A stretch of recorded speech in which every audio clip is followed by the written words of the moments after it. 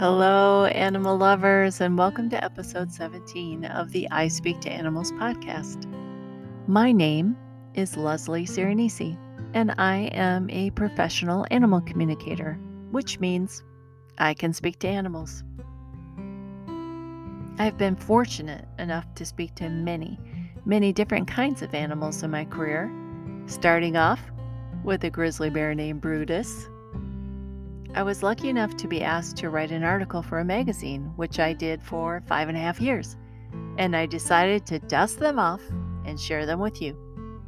Each episode, I will share a different article with you, and if you hang with me till the end, I will share some backstories, some behind-the-scenes info, and some things that couldn't make it into the article. So come on this amazing journey with me and share in my animal adventures. This article is called Not All Wolves Are Big and Bad. Okay, apparently, I like writing about wolves because this is the second article where I talk about hanging out with wolves and conversations I had with them. Okay, it's all true. And yes, I'm trying to have people see the other side of wolves. Recently, I did a photo shoot with a beautiful wolf, and we spent the day together in a beautiful park. That was a fun day, and she was a beautiful soul, but she is not the wolf in this story. This was a whole pack who gave me many insights from the day I spent with them, and it was clear that not all wolves are big and bad. Most everyone loves dogs and cats, and I'm honored to help dogs and cat owners all over the world with their canines and felines. It really is the majority of the calls that I get from my animal communication clients. However, I count myself as an extremely lucky girl to be able to interact with as many animals as I do, especially those of the exotic types. As an animal communicator, I love to be around all kinds of animals, and I feel especially blessed that this opens many doors for me to be able to closely interact with bears, camels, lions, wolves, and many other animals that most people never get to see up close and personal. One of my top 10 favorite moments with animals is when I got to go into an enclosure with several wolves and sit down on the ground and interact with them. I wasn't sure what to expect when I walked into the enclosure to become up close and personal with these large canines. Would I find dog pet-like canines, or would they snarl and stalk me like a big bad wolf that huff and puff and blow your house down? What I found was that although they look like dogs, they were not to be treated like dogs. They were regal, and they deserved immense amounts of respect. They are extremely accepting, and I was thrilled to literally be face to face with these majestic creatures. I was relieved that they welcomed me with open paws and that they were curious and excited as I was, and we got along very well. They told me many stories of what their life is like and about pack dynamics. They were curious about my life and the kinds of things I do and my family dynamics. Although many of their mannerisms seemed dog-like, there was definitely a different feel about them. One dog-like mannerism that I was happy to see is the one that made them walk up and walk over to me and kiss my face as they welcomed me to the group.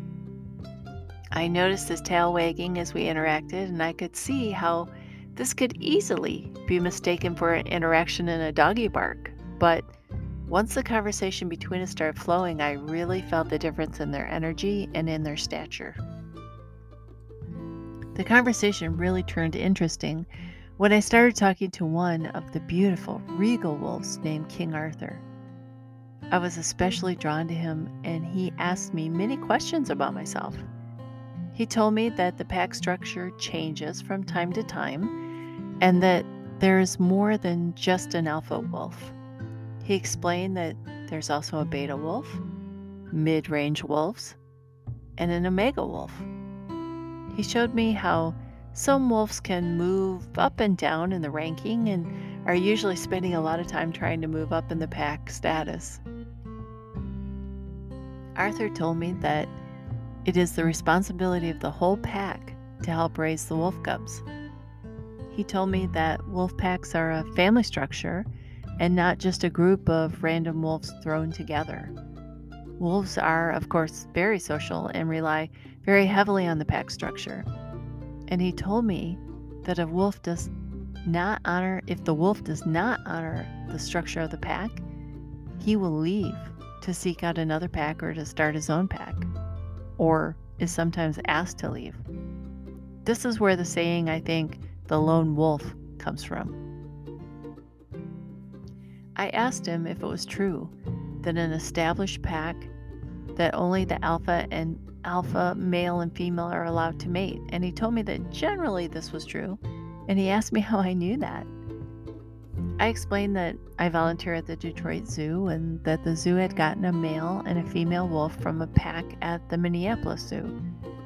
I was told that the reason that they were separated from the pack was because they were not the alpha male and female, and the hope was that by removing them and segregating them from the pack that they would mate to create their own pack. Then I asked Arthur to tell me about wolf medicine. He was intrigued that I knew about the subject, and he was delighted that I had asked him about it. Arthur explained to me that wolves are known for relying on their instincts. They trust what they perceive and they go with it, right or wrong. They tell me that trusting their instincts serves them very well. Arthur explained that if you feel like you're feeling too emotional about a situation, to follow your instincts to get onto the right path. I am so lucky that I got to spend the whole day with different groups of wolves, and I learned many things, and I hope I was able to spread a little insight about humans to them as well. 2 of the wolves were interested in how I was the 7th child out of 7 and asked how the dynamics worked in my family and being the youngest.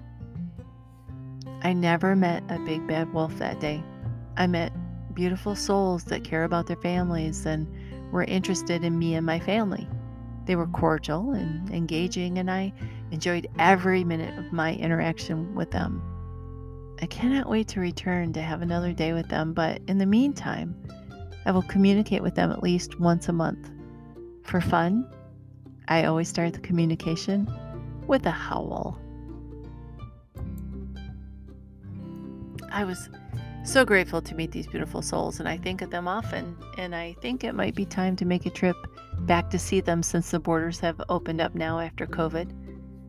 They taught me so much, and I'm so grateful to see photos of them often.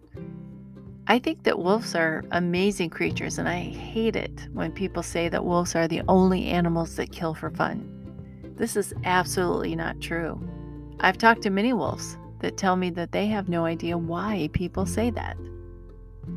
They will sometimes kill to teach pack members how to kill, but it isn't for sport, it isn't for fun, it's for survival.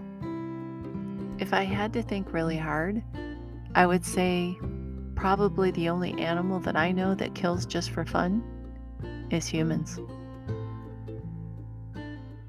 So come back next week when we review an article I wrote in 2017 titled, "When Will I Star in My Own Comic Book?" So what does that have to do with animal communication? Well, listen in and find out. Until then, if you ever wondered what your pet is thinking, please go to my website at ispeaktoanimals.com and book an appointment. Until then, love to you and all of your animals.